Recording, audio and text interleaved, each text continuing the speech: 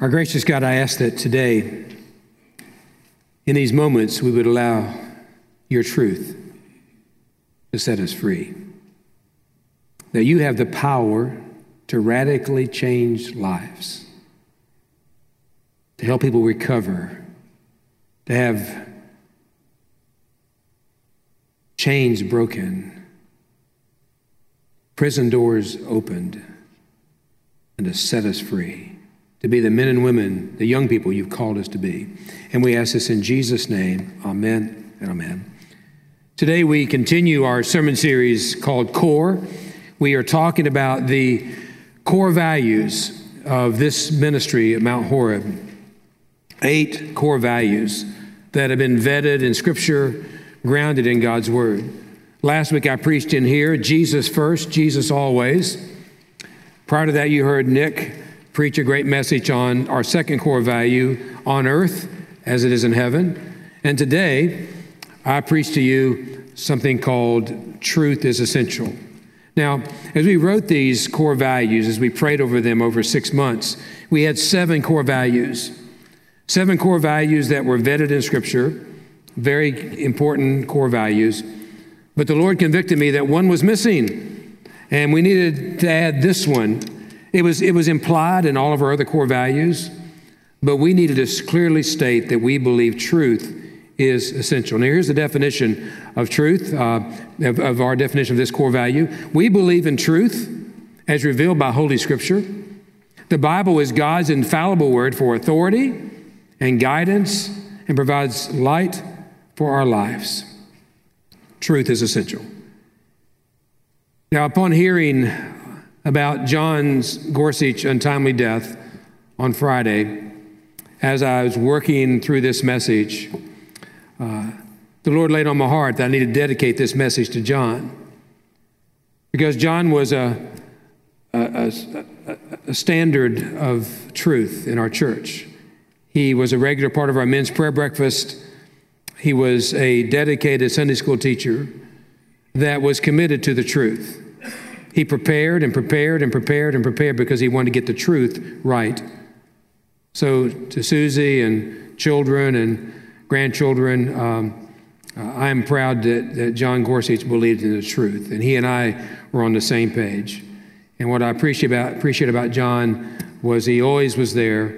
He always supported what God was doing in this place. And so I'm going to miss John. We look forward to celebrating with you and your family this Thursday as we celebrate John's life lived among us. Truth is essential. You know, that's something we're struggling with today. We live in a world where truth is no longer essential. And maybe you're here today and you're wrestling with truth. Where does truth come from?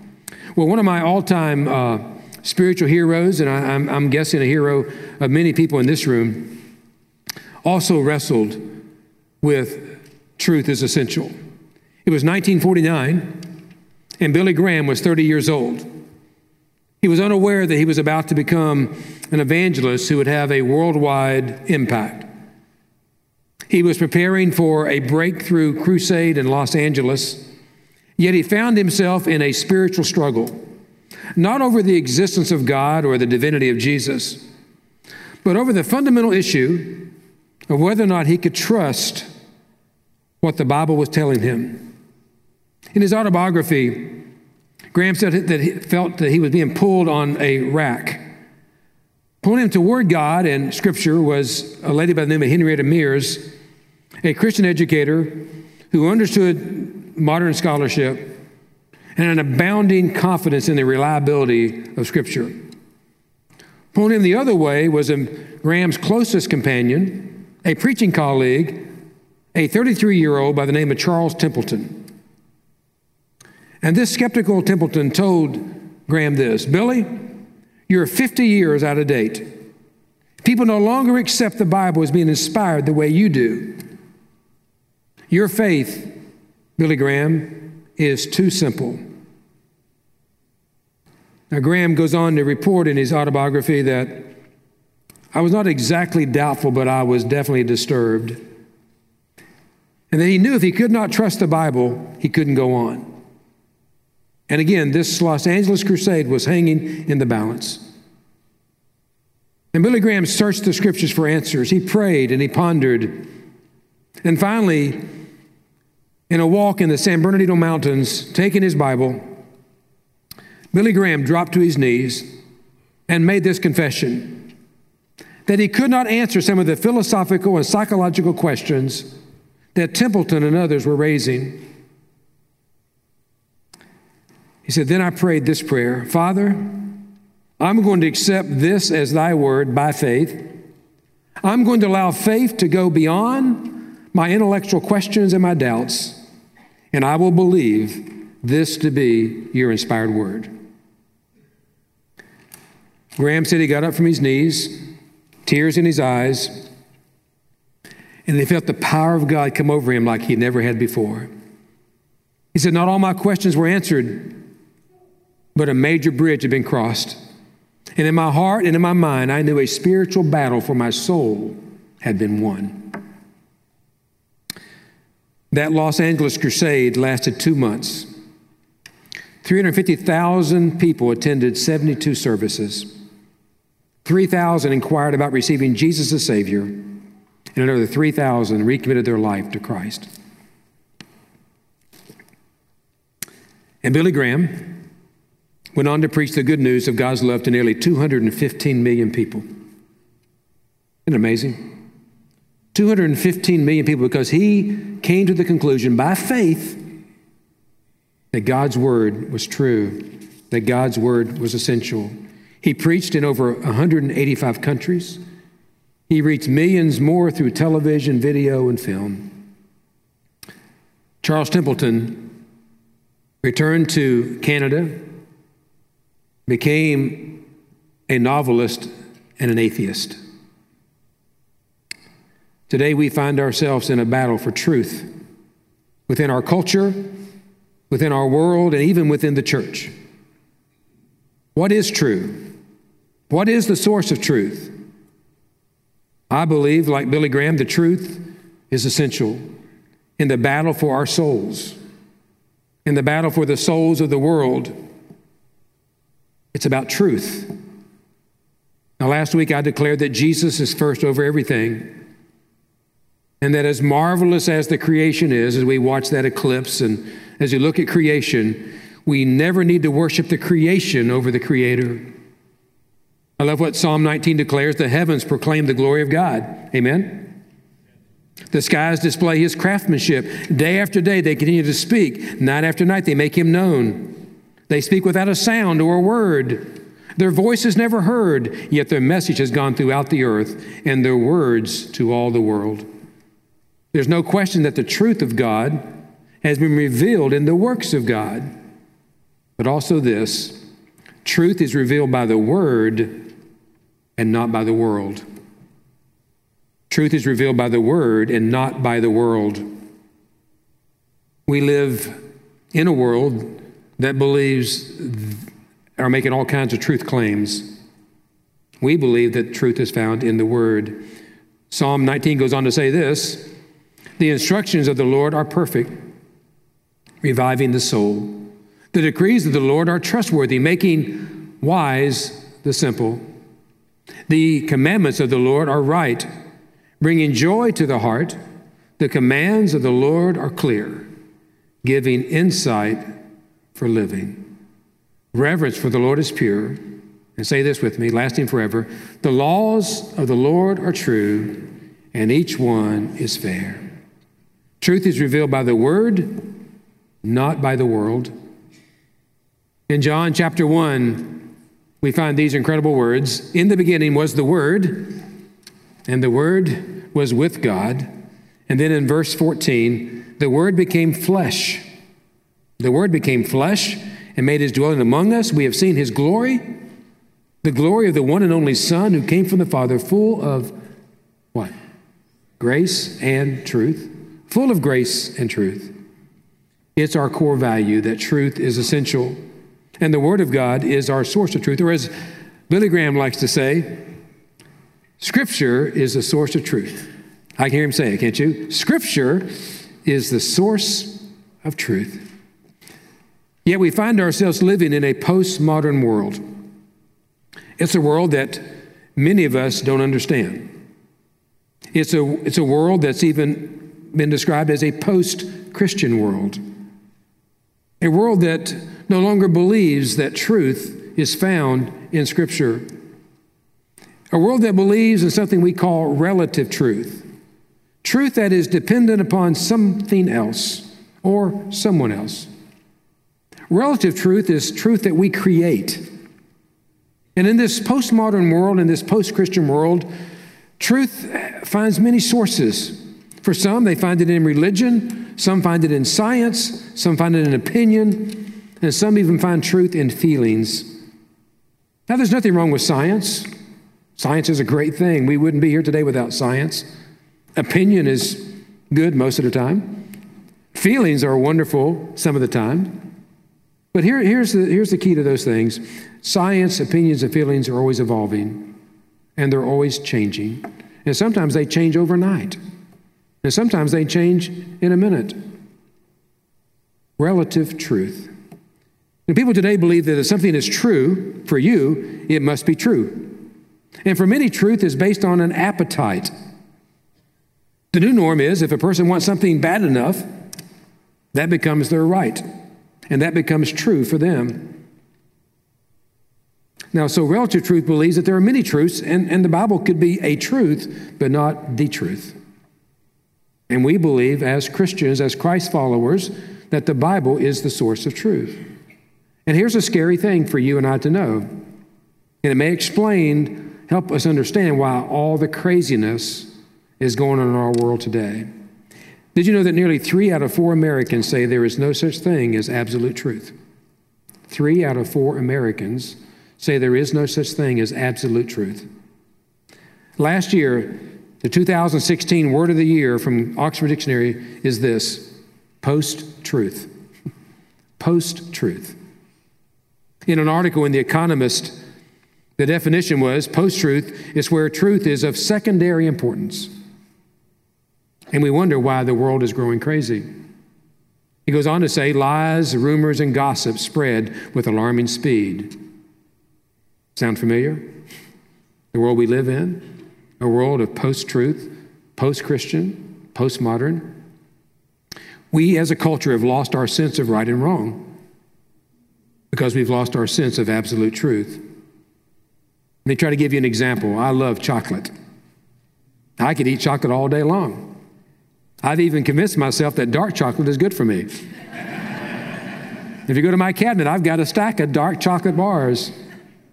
But the truth is, according to my doctor, all that sugar is not good for me. And according to my urologist, dark chocolate's not good for my kidneys. No matter how I feel about it, no matter what I think about it, no matter what I say about it, a diet of chocolate is bad for me, and probably for you too. I believe that Scripture, God's Word, confronts us with what's wrong in our lives. It affirms what's right and confronts what is wrong, corrects us and teaches us to do what is right. So at Mount Horeb, a core value of this ministry, of this church, is we believe there is absolute truth. Absolute truth that does not depend on anything else. And the source of that truth is revealed in God's Word through the Scriptures. Now, you and I are changing, are we not? You and I are growing. We should be growing in Christ. Our understanding of truth will change, but the truth never changes. And the truth of God's words is our lens for reality. It never changes. It's how we view the world. It's how we live in the world. It's how we face storms. It's how we face death, because we believe that truth doesn't change. Life changes. People change, but truth does not change. 2 Timothy 3:16 that David read for you, all Scripture is inspired by God and is useful to teach us what is true and to make us realize what is wrong in our lives. It corrects us when we're wrong and teaches us to do what is right. Now, I'm not suggesting that's easy. That's very challenging if we take these words to heart. Because none of us like to be told we're wrong. And we live in a world where everything is right. But according to Scripture, there are some things that are wrong that we need to be confronted with by the truth. Now, John Wesley, the founder of this Methodist movement, was a great reader. He was a prolific writer, but he expressed more than one time that he was a man of one book. And that book was the Bible. He learned and lived what Billy Graham experienced in 1949. He put his faith in this book. He began a movement based on this book, the Bible. Now, Albert Outler, a theologian at Perkins Seminary years ago, came up with something called the Wesleyan Quadrilateral. And later on, Outler said he regretted putting this in print. But the premise makes sense, that Wesley believed that the living core of the Christian faith was revealed in Scripture, illumined by tradition, deified in personal experience, and confirmed by reason. So as Methodists, historically, we've believed that Scripture is primary. It is the core of what we believe. We also develop doctrine and theology based on tradition, what's happened over the last 2,000 years of Christianity, experience, what we feel, and also our reason. We don't check our brain at the door. We use our brain. God gave us a brain. We study things. We learn things. But the challenge in this postmodern world and this post-Christian world is that people within the church have sought to elevate tradition, experience, and reason as equal to Scripture on the same playing field, and that's where we get into problems. We look at Scripture and say, well, I don't feel like that is correct. I don't believe that's all right. Or I don't think that's correct. Or the tradition has been wrong through the years. And we got to correct Scripture. I believe that Scripture is primary. And as I preach in ministry, as I teach in ministry, I will teach that Scripture is primary. Truth is essential, and that truth is based on Scripture. The second thing I would say to you today, truth is revealed in a person, not a principle. Not a principle, but a person. Jesus said some very bold words. These are his words, quoting from Jesus. Jesus told him, I am the way, the truth, and the life, and no one can come to the Father except through me. Now that's a very strong and bold statement in a world which believes there are many ways to get to God. Jesus said, I am the way. Not my words, Jesus' words. Jesus didn't say, I prefer you find the truth. I'm going to point you to the truth. I am a prophet for the truth. No, he said, I am the truth. Not one of many truths, not one of many ways, but the truth. That's not a very popular thing in our world today. It doesn't mean that we set in judgment to people who don't believe that Jesus is the way, the truth, and the life. But we don't compromise our belief on that. We stand on truth as essential as found in the person of Jesus Christ. Jesus said this later in John 8. Jesus said to the people who believed in him, again, if you're here today, many of you believe in Jesus. This is what he said to the people who believed in him. You are truly my disciples if you remain what? Faithful to my teachings. It's a key word there. Faithful to my teachings. And you will what? Know the truth, and the truth will set you free. The truth will set you free. There are people that come here every weekend wanting to be set free. Something is controlling their life, a person, a situation, a substance, and they want to be free. But oftentimes they leave here frustrated and sad and disappointed because they don't want to face the truth.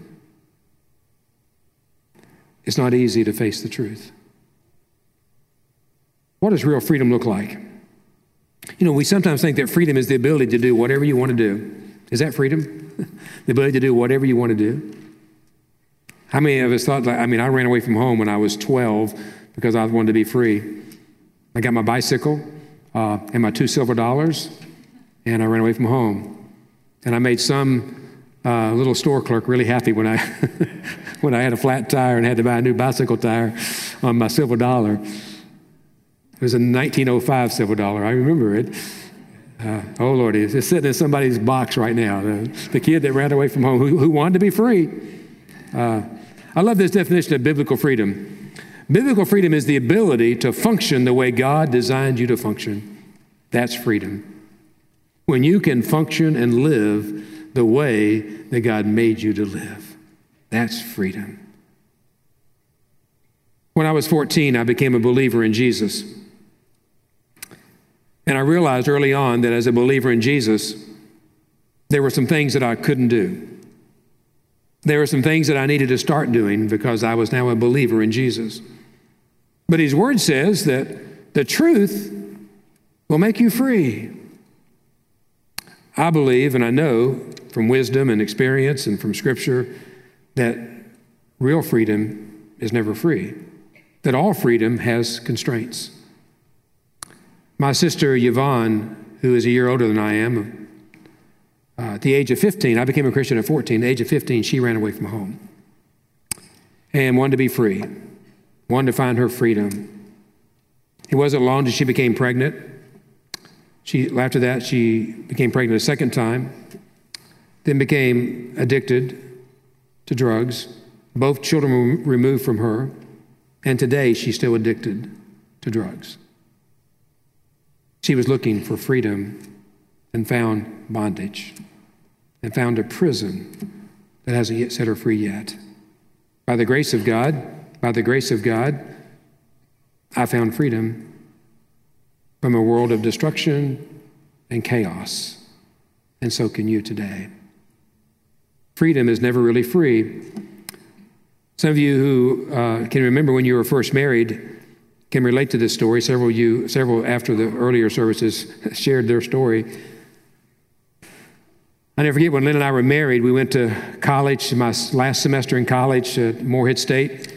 It was cold. We were living in a single wide trailer. There was at least 10 inches of snow on the ground. My wife was not a happy camper. She was missing home. She was cold. And I never forget that after class one day, I decided that I would stop and play basketball for a couple hours. This is prior to cell phones and beepers and things like that. And I never forget when I got home, Lynn said, "Where have you been?" Well, I just stopped and played some basketball.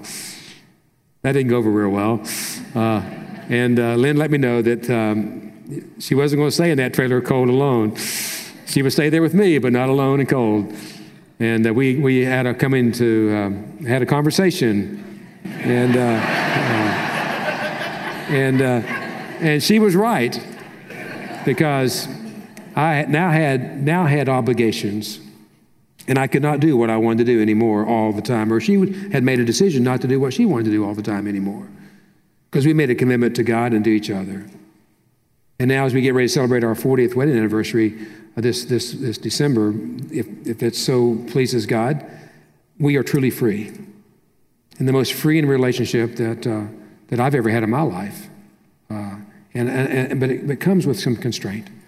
Now, don't you know Paul said that in Corinthians chapter 6? You say, "I'm allowed to do anything." You say, "I'm allowed to do anything," but read that next phrase. "But not everything is good for you."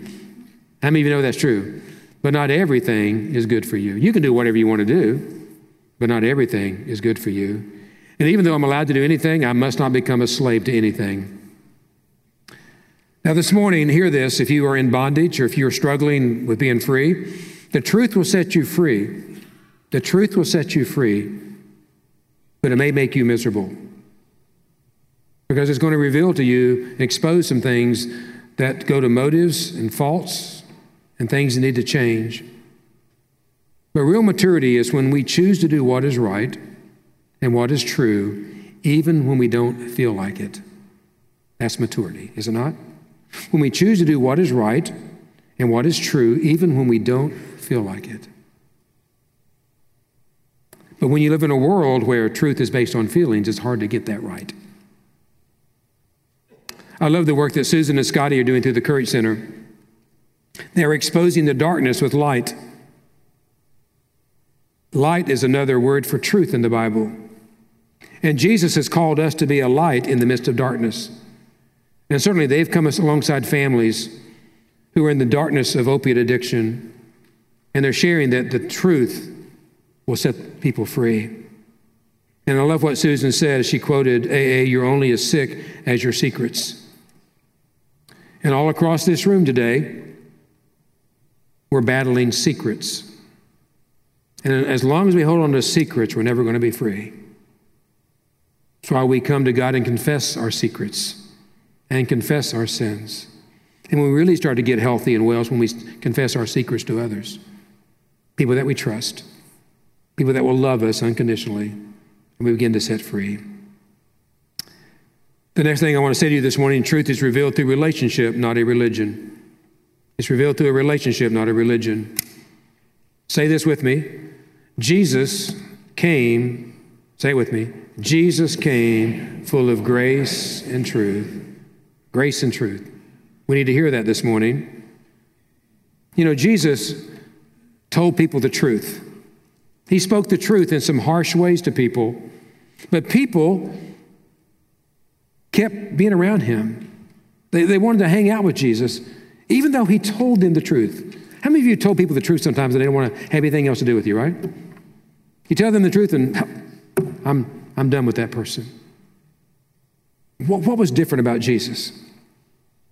What was different about Jesus was this, is the people that Jesus told the truth to, they knew that he had their best interests at heart, that he cared about them, that he loved them. So there needs to be a balance.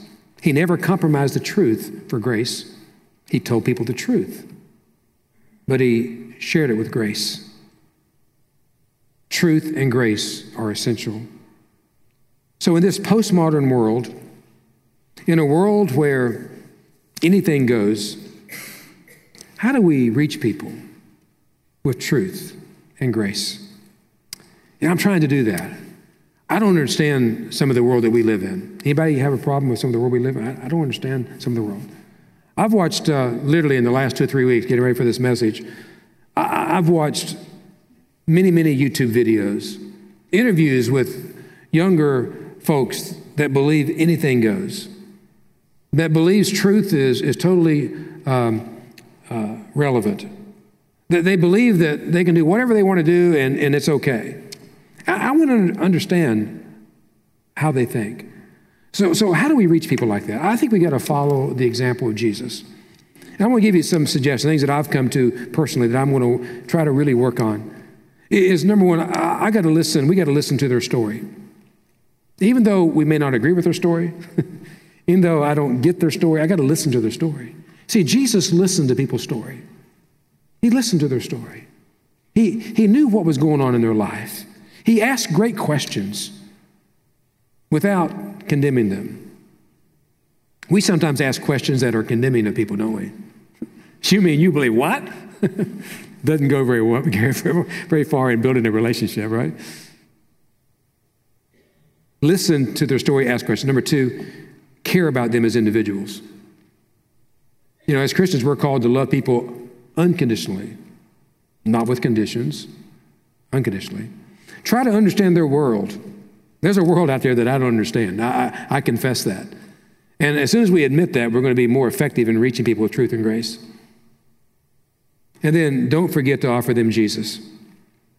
I believe people in the world are wanting to experience something. They may not know what they want to experience, but they're wanting to experience something.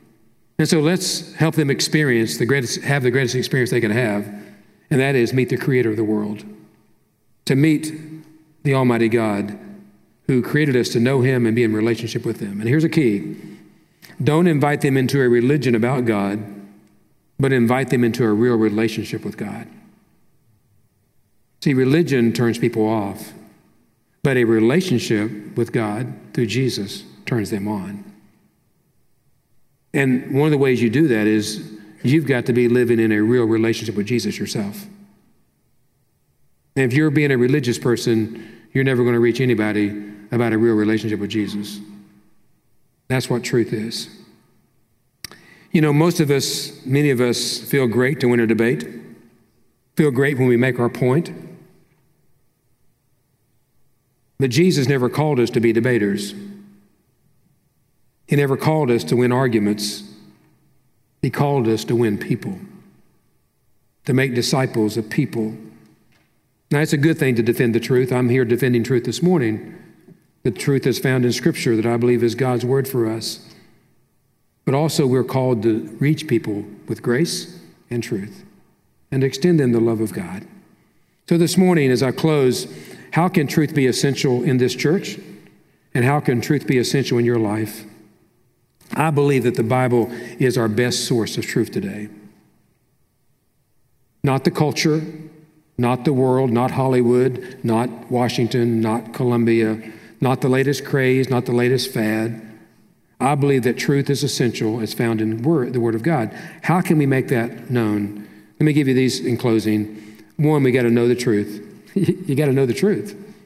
If you know the truth will set you free. You got to read the words of Jesus. Historically, Methodists have been known for their kindness and their compassion and not much for their biblical understanding. It is sometimes embarrassing how biblically illiterate Methodist people are.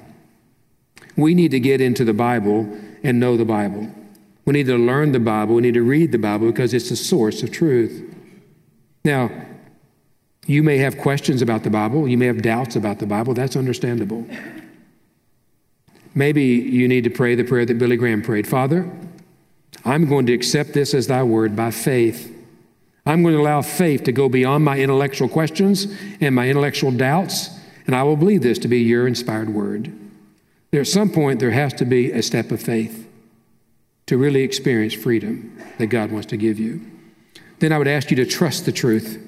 Trust it. Jesus said, the wise man is the person who builds their house on the rock. The wise man is the person who hears my words and puts them into practice. And when the storms come, the hurricanes come, all that devastation comes, that house will not fall, that life will not fall because it is built on the rock. It is built on putting my words into practice. So trust the truth. Then thirdly, walk the truth. Knowing the truth is wonderful. And then I would say some of you know the truth really well. But knowing it is not enough. God expects you to act on the truth, walk in the truth. When we don't walk the walk, our witness becomes irrelevant. And if something, what turns people away from the church is when we talk about something we don't walk. And people see us all over the place, right? And they're going, I thought, who knew? See, if we're going to be effective in reaching a lost world, we've got to be more consistent in our walk. It's got to jive with our talk. Sound like a song out of the 70s there, but anyway. And then finally, I would say you got to share the truth. You got to share the truth. If there's anything our crazy world needs, it's more truth. We want to tell people that they're okay. You're all right. I'm okay, you're okay. Bishop Will Willimon once said that Methodists think since God is nice, we got to be nice too. And too often we're more concerned about cultural acceptance or cultural credibility than we are about people. Aren't you glad God wasn't concerned about cultural credibility? For God so loved the world that what did he do? He gave his only son, who was crucified and nailed on a cross so that whoever believed in him would not perish, but have everlasting life. Every one of the disciples was martyred for their faith because they loved people that much. They were willing to go out on a limb for people because the truth mattered.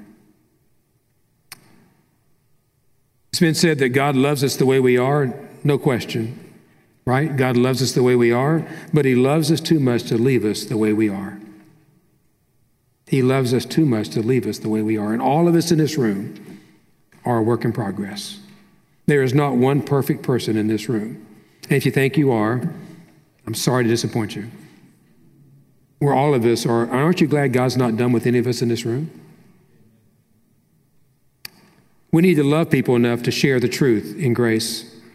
I believe Mount Horeb needs to be a city on a hill, a place where people's lives are being radically changed by the grace of God. What brings credibility to the church is when people's lives are being radically changed. Did you know so-and-so? Their life is totally different. Why? Because they met Jesus. They read the Word of God, and the power of the Holy Spirit changed them. In closing this morning, I want you to know that the future of Mount Horeb is never about maintaining a ministry, but the future of Mount Horeb is making a difference in ministry, making a difference in the lives of people who need to know the truth so they can be set free. About 60 years ago, Jim Elliot and 5 other missionaries were killed as they shared the truth of Jesus in Ecuador, bringing hope and bringing help to the people who lived there. They were slaughtered. But before his death, Jim Elliot perfectly described our current dilemma when he wrote these words. He says, "We as Christians are so utterly ordinary, so commonplace. While we profess we know the power of the one who can change lives, that the world cannot even reckon with, we're harmless. Therefore, we're unharmed. We are spiritual pacifists, non-militants, conscientious objectors to this battle between death and principalities and powers." See, folks, we're in a battle for truth in our culture and our world. And many of us are pacifists. Many of us are sitting on the sidelines. And we're in a battle with principalities and powers. I'm so glad that Billy Graham chose to get into the battle, aren't you? He goes on to say, the world cannot hate us because we're too much like the world. The world can't hate us because we're too much like the world. And he closes with this statement, "Oh, that God would make us more dangerous." See, Billy Graham became dangerous to principalities and powers. John Wesley became dangerous to principalities and powers. You need to become dangerous to principalities and powers. Greater is he that is in you, Jesus, than he that is in the world. I want to be a part of a movement that is not scared to stand up for the truth. With grace, with love, with mercy, in relationship with people. And I forget, one of my, Jack, if you'll come, we're going to close in just a second. I remember I was in a little Baptist church for a season when I was a teenager, and I had a Baptist pastor who ended up marrying Lynn and I many years ago. And Jim was, I think, was a Methodist at heart, but he never got there. But he always stayed a Baptist preacher. But I never forget what he said. He says, "Jeff," he said, "this little church I'm serving here, is kind of got some ways that, are old-fashioned and very, kind of, we need to change some things." And there were a few things, very, kind of set in our ways and all that. And he said to me, he says, "Jeff," he said, "you can, I can stand up here where I am and yell at them and argue with them and tell them to come be where they should be. Or else I can go where they are, take them by the hand and walk them where they need to be." And I probably learned more from that statement on how to grow a church than anything I learned in seminary. You see, it's about loving people enough to walk with them as God brings a change in their life. It's not about yelling at them, arguing with them, debating with them. It's about loving them with the truth and with grace. Father God, I thank you for grace, amazing grace that makes it possible for us even to be here today. I thank you for the truth that set me free when I was 14 years old.